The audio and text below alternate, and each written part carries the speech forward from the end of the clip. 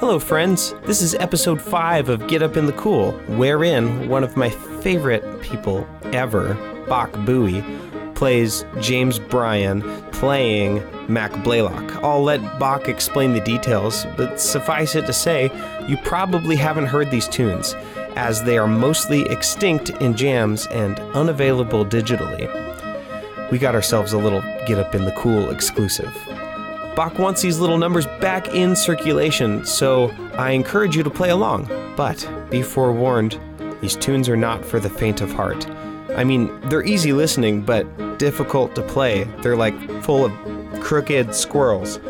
And I had to invent some banjo techniques in order to play along. But once you get the trick of the tune, it's like you understood it all along. So take the time to catch one and share it at your local jam. I want to be the very best. Gotta catch them all. Make sure to stick around after the interview to find out how to access this week's bonus track. It's me and Bach jamming on Farewell Tryon, one of my favorite tunes. All right, let's get started. Bach Bowie, everybody.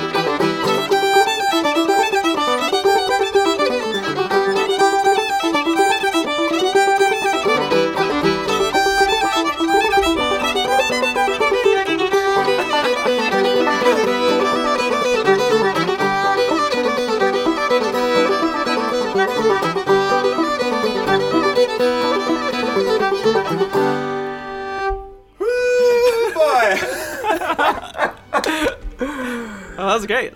You make me work so hard. That is incredible. Okay, Bach Bowie, welcome to the podcast. Welcome to the show. Yeah. Describe our setting. Where are we right now? Well, right now we're at the Black Creek Fiddlers Revival. It's a rainy Sunday. We're at an Old Time Festival in Altamont, New York. Yeah, we're on the stage. Although no one's in the audience. Yeah, right. So what's the tune that we just played? So that tune is called Rabbit in the Grass. Rabbit in the Grass. Yeah, it comes from Alabama. Yeah. What's like the theme of our episode today? Like, so I thought it'd be cool. So there's this record called Lookout Blues by one of my favorite fiddlers named James Bryan. And it's a fantastic record, but what's really cool about it is there's a whole bunch of tunes that come from a fiddler named Mac Blaylock, who comes from the same hometown in Mentone, Alabama, as James Bryan. And as far as I know, it's like the only recordings I know of these tunes.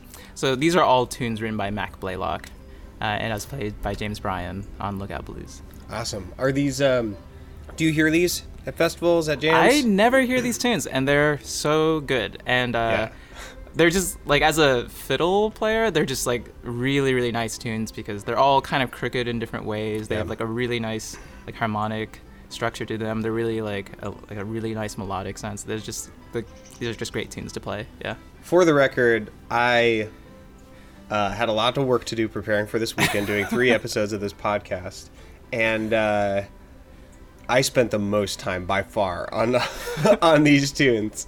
They're very difficult on banjo, and I'm sure they're difficult on fiddle too. Especially this first chunk of tunes that we're doing. It's a medley, right, of 3 pretty similar tunes. Yeah. So the first one we played was called Rabbit in the Grass, and on that record, Lookout Blues, James Bryan plays a set of 3 tunes, all from Mac Blaylock. He calls them the Blaylock Medley, and that's the first one. They're all in G, they're all crooked and just, like, really nice. And they kind of pair really well together. Well, what's next? What's next one in the medley? So the next one is this tune called Wild Shoat. Wild Shoat. What is a shoat? I believe a shoat is a kind of a wild pig. Okay. Yeah. Let's play Wild Shoat. All right. Here it comes.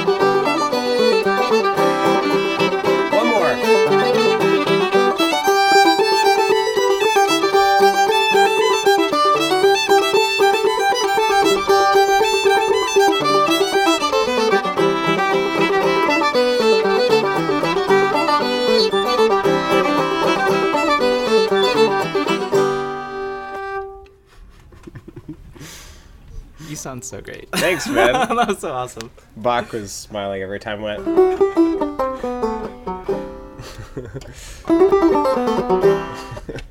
That took me a while to figure out. You don't hear stuff like that on banjo. It's so awesome.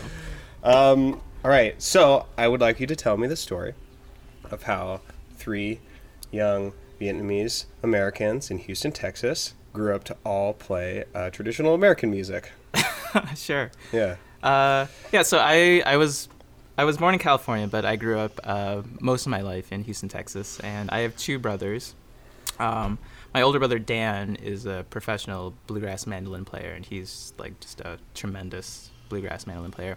My younger brother Kim, he played guitar with us for a long time when we were growing up. Did you guys have a family band? We did. Are there recordings? There's probably some recordings somewhere, but I'll leave it as an exercise to you to find them. All right, I will dig for this. I really want to see. How old were you when you started playing together? Playing together. So we started when I was in middle school. Are you youngest, middle, oldest? I'm the middle. You're the middle of the okay. 3 of us. Yeah. So I was in middle school. My brother is a year older, and my younger brother is 2 years younger than me. So I don't know. I guess I was. How old are you then? Like 12, 13 or something. Yeah.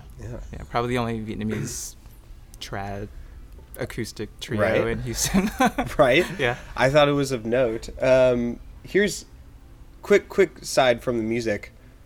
Growing up with the name Bach, your brothers' names are Dan and Kim, right? Yeah. And you got Bach. Right. How did you feel about that? I really didn't like my name growing up. But I know it was just a weird name. It's weirder than Dan or Kim. Well, actually, so let's tell the story of the names of all of us. Please. So my brother's name is Dan, which is, I think my parents wanted names for their children that would be familiar to American people, since they came over during the Vietnam War. Wow. Okay. So they were refugees of the war, and when they had kids, I think they wanted them still to have Vietnamese names, but names that were still familiar. So my brother's name is Dan, but in Vietnamese it's actually Dan, which is interesting. It literally means a musical instrument or a piano, or even to play a musical instrument. You could use that as a verb, to play a musical instrument. And then my name is Bach, and there's a Vietnamese name that's spelled similarly, B-A-C. Mm-hmm. But when I was born, my father at the time was listening to a lot of Johann Sebastian Bach records and everything, and he just really loved that. And so he thought it would be kind of like a pun to do this. But also, it's a Chinese word and a Vietnamese word that's borrowed from Chinese that means a kind of tree. It's like this white oak tree that grows in the northern part of Vietnam. And then my younger brother's name is Kim, but in Vietnamese it's Kim, which is a blade or a knife or like a sword. And then they could also be used as a verb to wield a weapon of some sort. And so when you put the 3 names together, it's actually Dan Bach Kim, which means to wield or to play a wooden, made out of this kind of tree, this white pine tree, sword. It's a metaphor for poetry. This is incredible. Yeah. Tell me about I wasn't going to ask you that much about your parents necessarily, but now, why are they so intentional and artistic about the way that they named you? Did that cross over into their parenting after they named you? And you all are, I haven't heard Kim, but you're all, as far as I know, awesome musicians and must have had some encouragement. Sure. My dad played violin back in Vietnam, but I've actually never really heard him play it since coming over here. But they love music, and my dad, back in Vietnam, his family, historically, had been a family of scholars in the northern part of the country. Yeah. And they, studied a lot of poetry, especially Chinese poetry. Yeah. And so my dad's outside of his work, his main thing is actually translating Chinese poetry into Vietnamese and English. So wow. That's awesome. I don't know how he could have planned to have 3 sons and name each one of them like this thing, but that's how it worked out. Yeah, man, I'm speechless. I'm really happy about that story. That's perfect. That's so good. I thought they just I mean, I've heard some horror stories of immigrants naming their kids something that is awesome in their language and not awesome in where they live. Sure, yeah. Dung or something. Yeah. It's like, is that a Vietnamese name? That's my mom's name. That's your mom's name? Yeah. It's like, yeah, inherently, not what it means in English, but it's like, it's such a shame. Sure, yeah. I grew up with someone in my school who's Iranian, and her name was Fatima, which is like a beautiful name. But kids in America, kids growing up, is a different name. It sounds weird, and she got made fun of a lot for it. So that's not that it wouldn't have been okay for you to have a name that you would have always had to explain how to pronounce for your entire life. Yeah. But it is cool that your parents that your dad specifically was the one that named you. It's cool that he put that much thought into it and constructed. That's perfect. I've never heard of that before. Yeah. It's a cool thing. He's a cool dude. Yeah, man. So you're a classically trained violin player. Sure, yeah. I'm assuming that's where you started? Yeah. Okay. Well, when I was around 9 years old, 9. And what about your brothers? So my older brother played violin. We were both played violin at the same time. We had, played piano growing up as well. And then my younger brother, he pretty early on, starting when he was 10 or something, started playing guitar. Yeah. And he also played trumpet. He's a great trumpet player as well. So school orchestra situation? Yep. Okay. Yeah, we were lucky that, where we went to school, they had great string programs, and we just private lessons? Yeah. Okay. And when did violin playing turn into fiddling? Well, people may not realize this, but the mandolin is a traditional Vietnamese instrument as well. And my grandparents had a mandolin hanging up on their wall, when we were growing up, and we never played it. It was kind of a display thing. I don't think it was really functional. And when you say traditional instrument, you mean, I'm assuming, brought over from French occupation? Yeah, I think so. Okay, not some sort of analog to the mandolin. No, it was probably brought over from when the Jesuits came into Southeast Asia. So way before. Yeah, so in colonial Vietnam, probably that's when it came over. Yeah. Interesting. So mandolin. Yeah, so there's this mandolin hanging up, and my brother always wanted to play it, and then at some point we convinced our grandparents to let us have this thing, and so it was 30-year-old strings on. It was totally unplayable. Was it an heirloom? Was it an important? I believe they brought it over from Vietnam. Yeah. How many things were they able to bring over from Vietnam?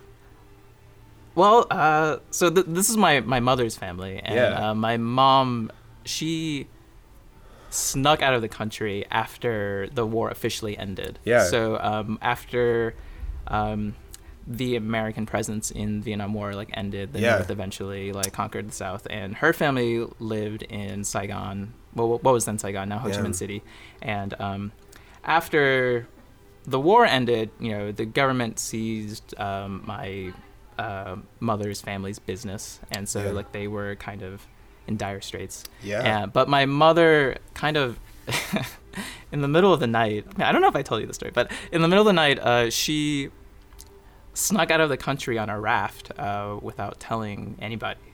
Her and a bunch of her friends went out into the ocean, and they were trying to get, I believe, to Indonesia. And they were out just at sea for about a week before they were picked up by a Japanese ship. Yeah. And so then she spent a bunch of time in Japan. But anyway, once she was in the Japanese refugee camp, she was sponsored to come over to the United States, and she landed in Duluth, Minnesota. Yeah. And once she was here as a refugee, she was able to sponsor the rest of her family to come over one by one, but it took about 11 years to get everyone finally over. Wow.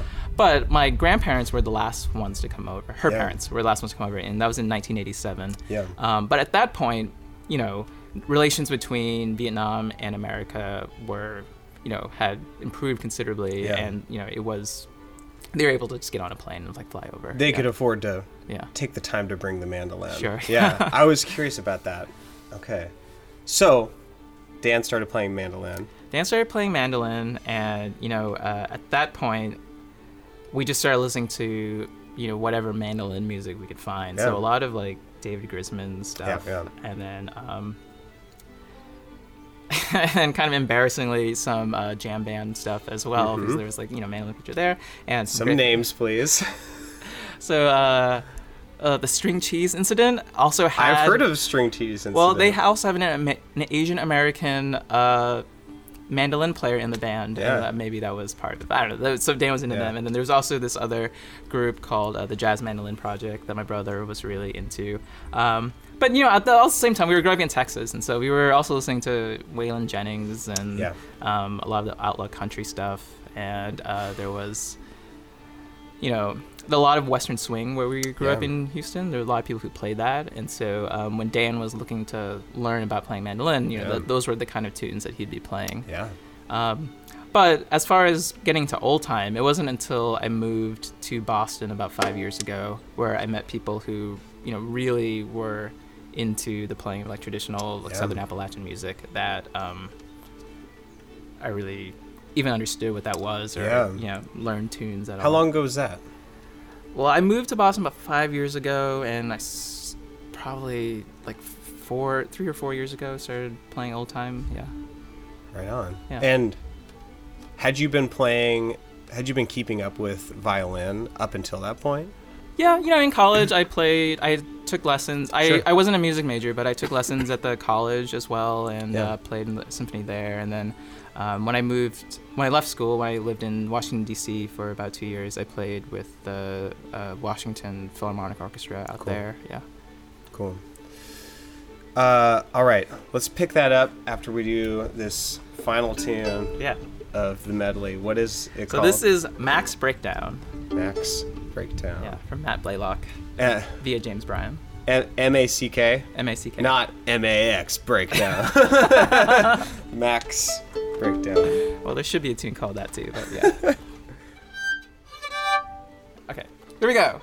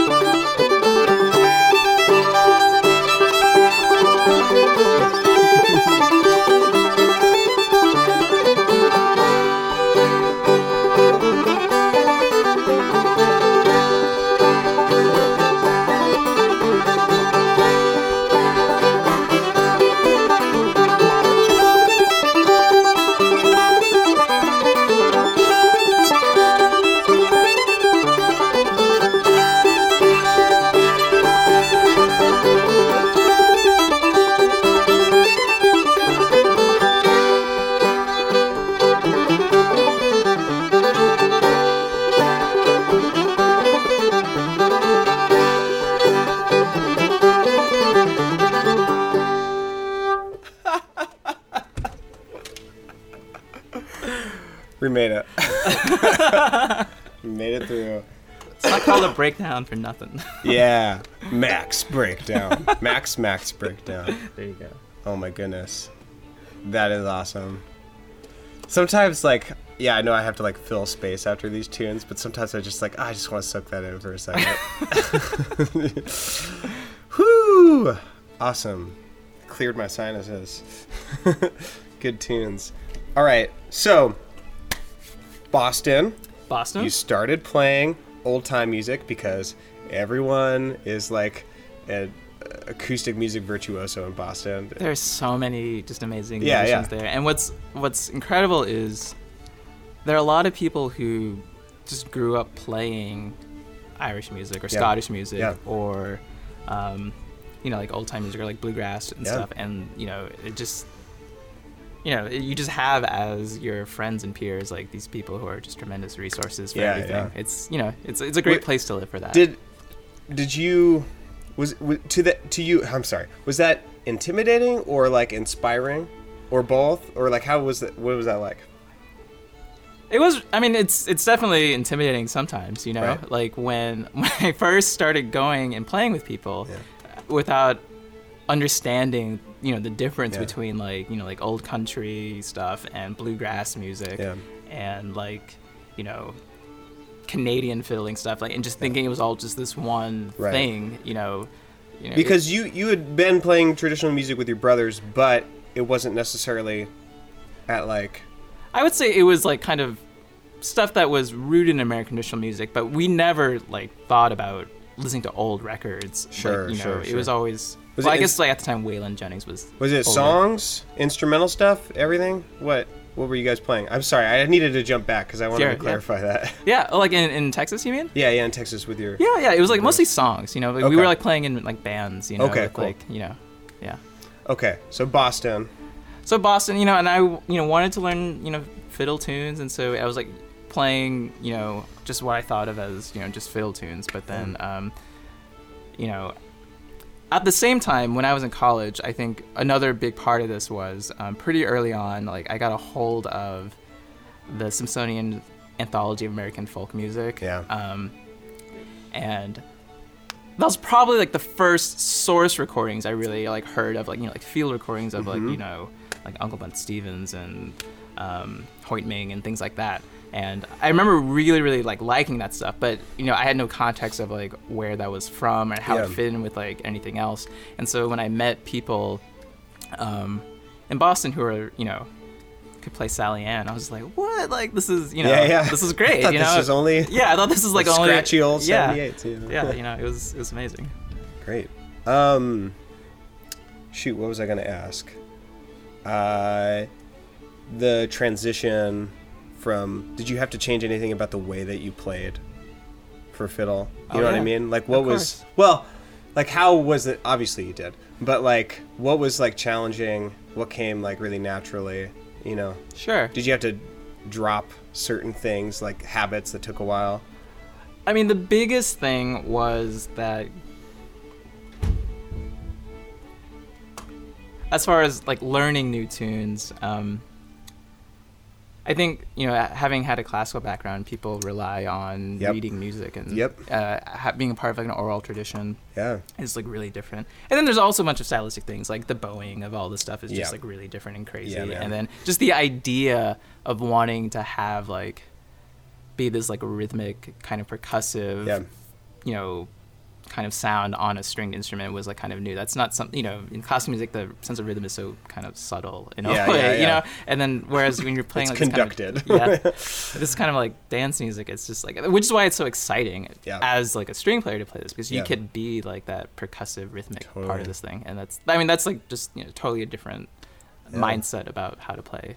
For people who, I've met a fair amount of classical violinists who want to get into old time music or other traditional fiddle music, like what, maybe let's just keep it to what was helpful in like learning tunes.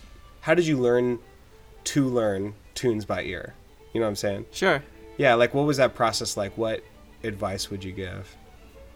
Sure. I guess when learning by ear, like it's always super helpful to listen really closely and then sing it to yourself before even like picking up your instrument. Yeah. And then like just really have like a really like clear idea of like how this is going. And then also like, you know, while you're listening to it, like I would allow yourself to kind of like, and you're singing it in your head, like maybe like allow your kind of like whole body to like feel like the pulse of everything, and like kind of like even if you're sitting down, still like kind of like feel the dancing pulse of this, because that's really the whole point of it kind of. Yeah.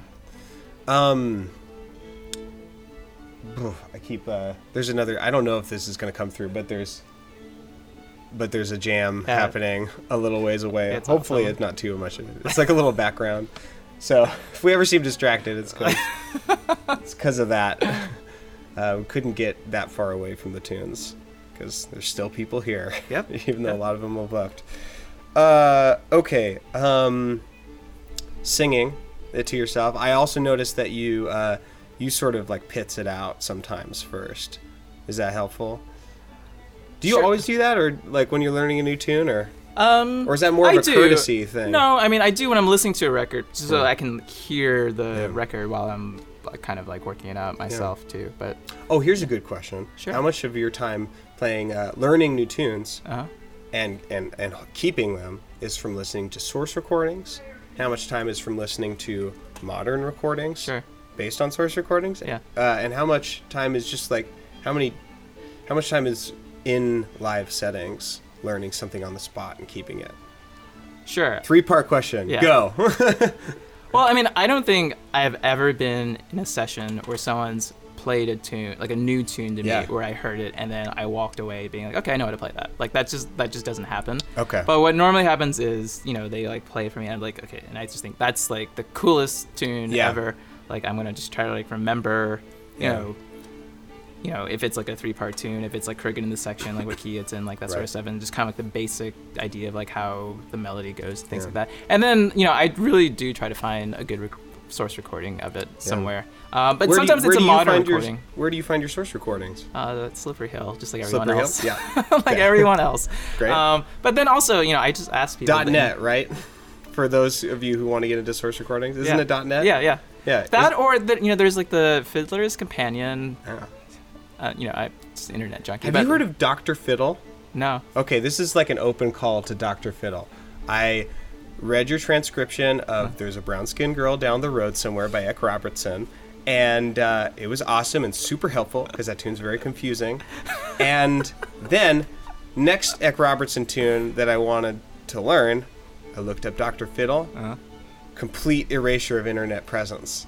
Like, the site's down. I couldn't even like, it wasn't even like, this site is broken, you know, it was like nothing. It's like it never existed.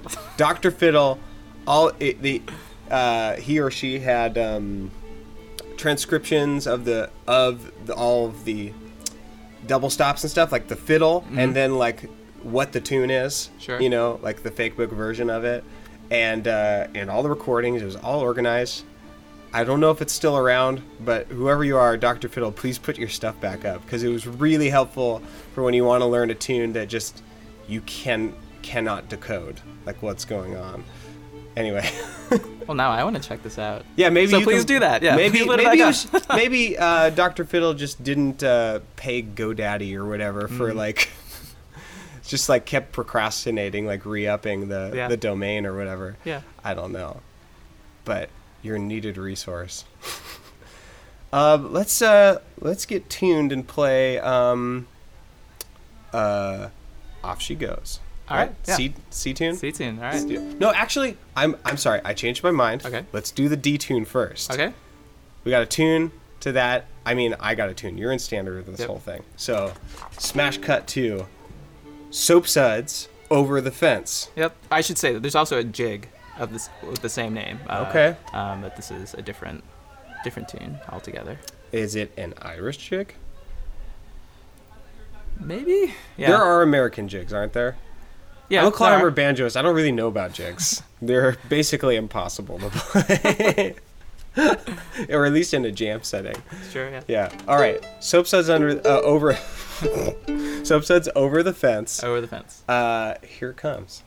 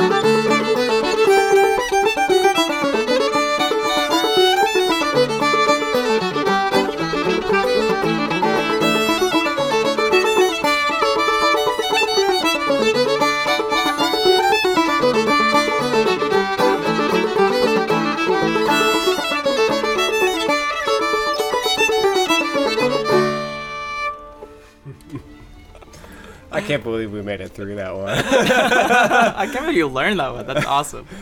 Other people actually do know that one, right? I feel like I've heard that before. Yeah. Okay. Not that any of this is a waste, but I'd like to bring it up in a jam or two and not totally bust it. No, that's what I like about this show is that we get to play a lot of jam busters. Yeah. Because we have like a little bit of time. Well, hopefully people will learn these tunes from the recordings and then we can play them when we all see each other. Learn these Mac Blaylock. Blaylock, yeah. Learn these Mac Blaylock tunes, and we will have Max breakdowns together. It'll be great. Sure.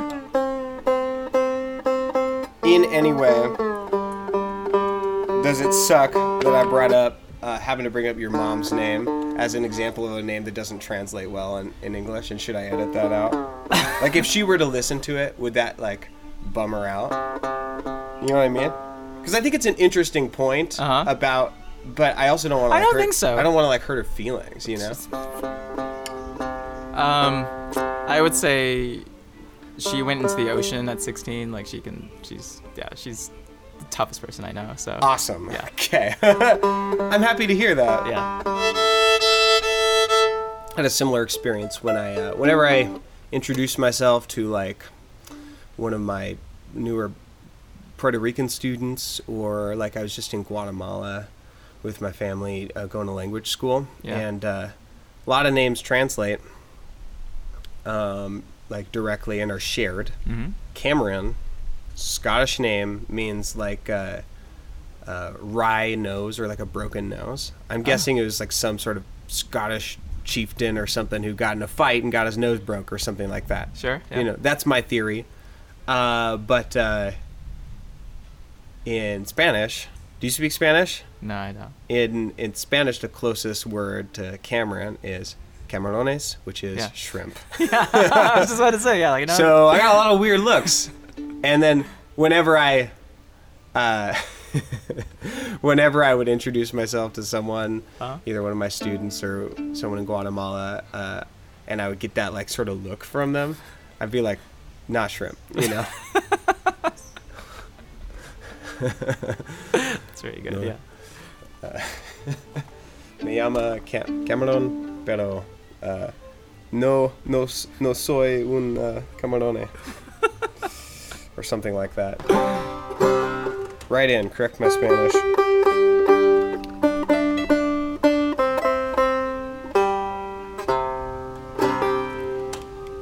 All right. We are approaching the end. We have one tune left to go. Yeah. What is that tune? What do we play? It's called Off She Goes. Off She Goes. Correct. Do you know why this is called this? I really don't. Yeah. It's like, I tried looking for some sort of, record of what all these things are, but Yeah. the best I can do is Mac Blaylock. These are from Mentone, Alabama, but Yeah. yeah. It's- Actually, well, later we're gonna play Feral Tryon, and Yeah. I do Bonus know, track. I do know where that's from. Yeah, Great.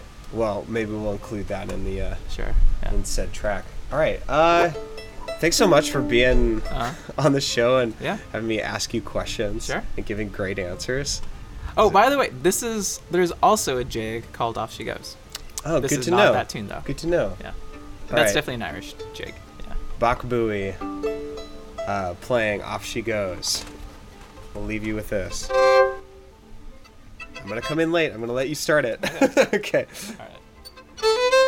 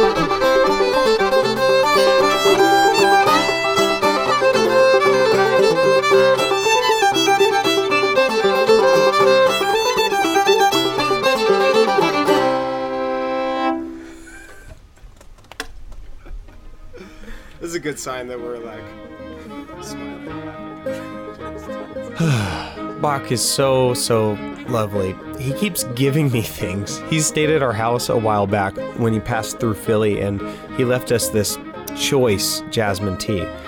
Then a couple weeks ago, I saw him at the Harry Smith Frolic where I recorded Rachel and Helen, and he said, "Hey, I made something for Becca to say thank you for hosting me." And I was like, "You already gave us something. Stop it." Then later that night at his campsite, he fed everyone green curry that he made from scratch and pressure canned. And when I say from scratch, I mean he grew the vegetables himself and pounded his own curry paste, and it was dope. It was so good. I was so impressed. Then he signed up on Patreon to give me money every time I release an episode. I I don't know what to say. Thank you, Bach. Everyone loves you because you deserve it, because you're the best. Yeah, that'll do. If you want to support Get Up in the Cool, share a link on Facebook, preferably from your podcasting app, so that if someone clicks on it, it opens in the appropriate app on their phone. If you want to support the show financially, thanks. Go to my website, CameronDeWitt.com, and click on the button that says Patreon.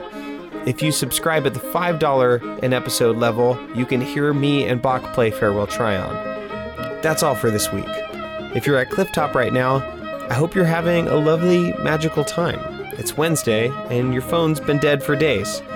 Even if it wasn't, you're in the mountains. You don't have enough bars to listen to this right now, and why would you? Save it for the long ride home. Drive safe, friends. And see you next week for more Get Up in the Cool.